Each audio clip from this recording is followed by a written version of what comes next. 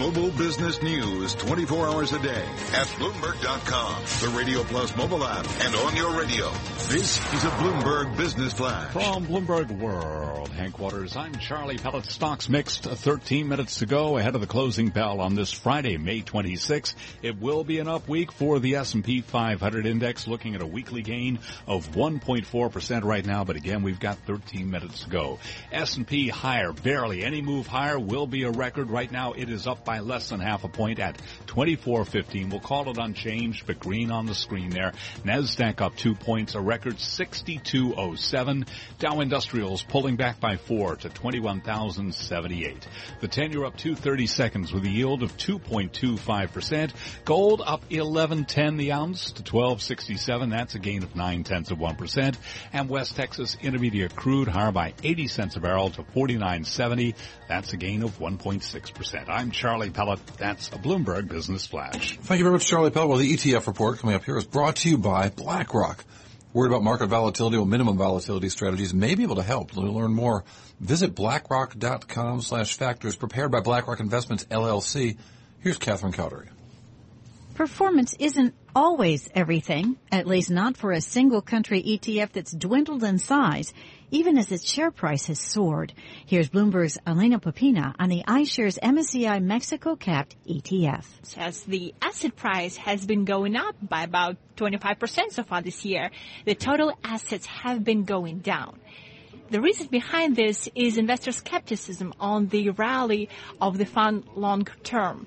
The ETF has been going up as the Trump concern over the relations with Mexico has been easing. Popina says it's unusual to see an ETF's assets drop as it rallies. It tells me a bigger picture of the investor skepticism and investor uncertainty. There is a rally that you don't want to miss, but on the other hand, there are a lot of risks that you might want to think about before you take them on. The iShares MSCI Mexico Capped ETF still has $1.2 billion in total assets. That's your Bloomberg ETF report. I'm Catherine Cory. All right, Catherine Cory, thank you so much. Bloomberg VC Wrap-Up. It is brought to you by EisnerAmper. When finding the right business structure or valuation or raising money or getting tax advice, life science entrepreneurs turn to the accountants and advisors at EisnerAmper. This is Bloomberg.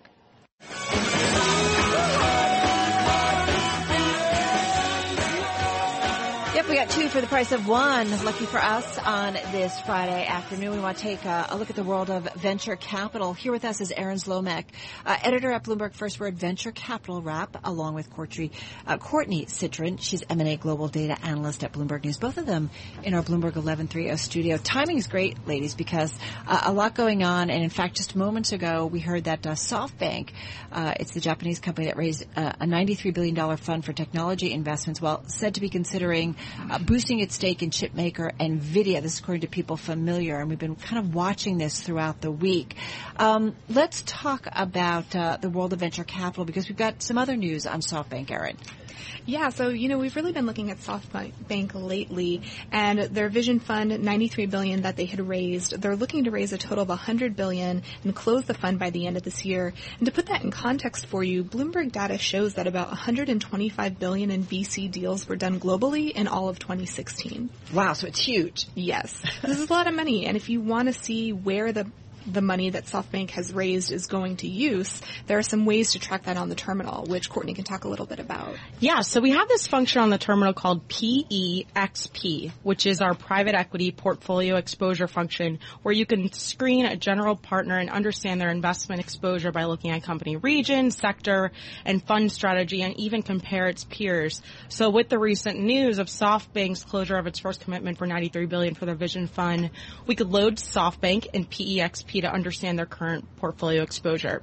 So the data shows here that SoftBank is mostly exposed to startups in the U.S., followed by those in China, Japan, and India. And some deals in the last few weeks include a $100 million Series B round for 99 Taxis, which is the Uber of Latin America, based in Brazil, a $360 million round for Guardant Health, which is a pioneer in non-invasive cancer diagnostics, And when digging into SoftBank's portfolio historically, I found them investing in application software, specifically ride-sharing companies or transit services like Didi in China, Grab Taxi in Singapore, and ANI Technologies in India. So it will really be interesting to see if they decide to back more ride-sharing players with their new vision fund, or even do some large M&As in autos and transit companies. Technology, communications, and consumer discretionary, the three big areas that they've been really allocating money to. Sorry, Cory. Well, this is cool, too. I'm looking at other hedge funds or other venture funds, too, and with PEXP, I'm able to sort of see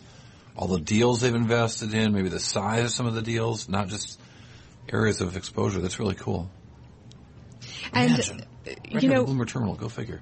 PEXP, cool.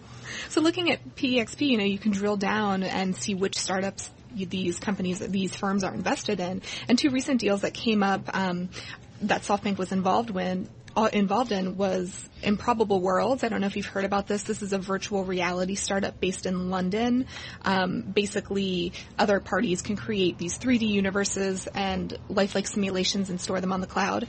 And that round that SoftBank invested in, they led a $502 million round, and now that company is valued at over $1 billion. That sounds like Minecraft. Yeah. And about 2 years ago, this startup was only valued at about $100 million. God, that's just nuts, right? Yeah. We've also seen some investments recently with the GP Warburg Pincus, and I only mention them because I was comparing the Vision Fund to its fund peers on a function PEFS Go. And their fund is behind them when looking at size. And this function's great because you're able to understand a fund's peers by different metrics, including fund strategy. So we're looking at growth here because we want to compare Vision to that area, as well as every fund is going to be smaller than the $93 billion right? venture fund. $15 billion sounds so tiny now compared to that 93, but they come right after there. So wanted to look at their investments, which they're doing some investments this week with CrowdStrike Inc., Capital First Ltd., and another modernizing medicine company. And I'm sorry, which fund is this? This is Warburg Pincus's 10th fund, yeah. Okay, so a fund that's close in size, but not quite the same size. But $15 billion, yep. You get an idea of where they're allocating assets as well. SoftBank, Erin, anything else that they've been targeting that's of interest to you? Well, you know, there was another deal on our radar this week for Your Work. This is a co-working startup based in Beijing that's very similar to WeWork in the U.S. Your Work raised $58 million this week, and their investors were Sequoia Capital China, Sinovation Ventures, and Tianhong Asset Management.